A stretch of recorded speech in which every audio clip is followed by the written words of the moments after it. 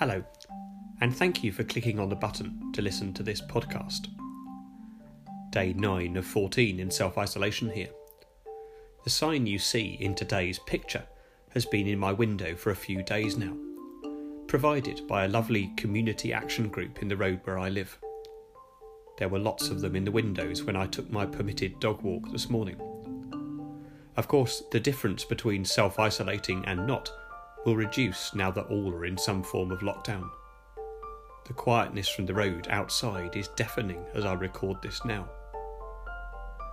Just before the government announcement, I took a walk and saw the stars last night.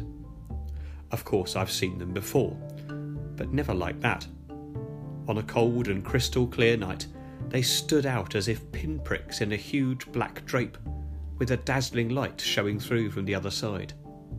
There were no planes, and little pollution to spoil the view. So I stood and gazed in a kind of surprising wonder.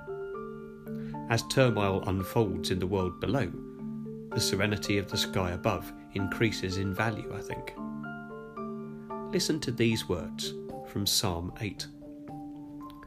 When I consider your heavens, the work of your fingers, the moon and the stars which you have set in place, what is mankind that you are mindful of them?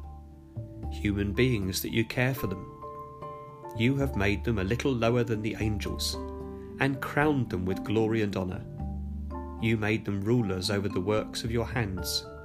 You put everything under their feet, all flocks and herds, and the animals of the wild, the birds in the sky, and the fish in the sea, all that swim the paths of the seas.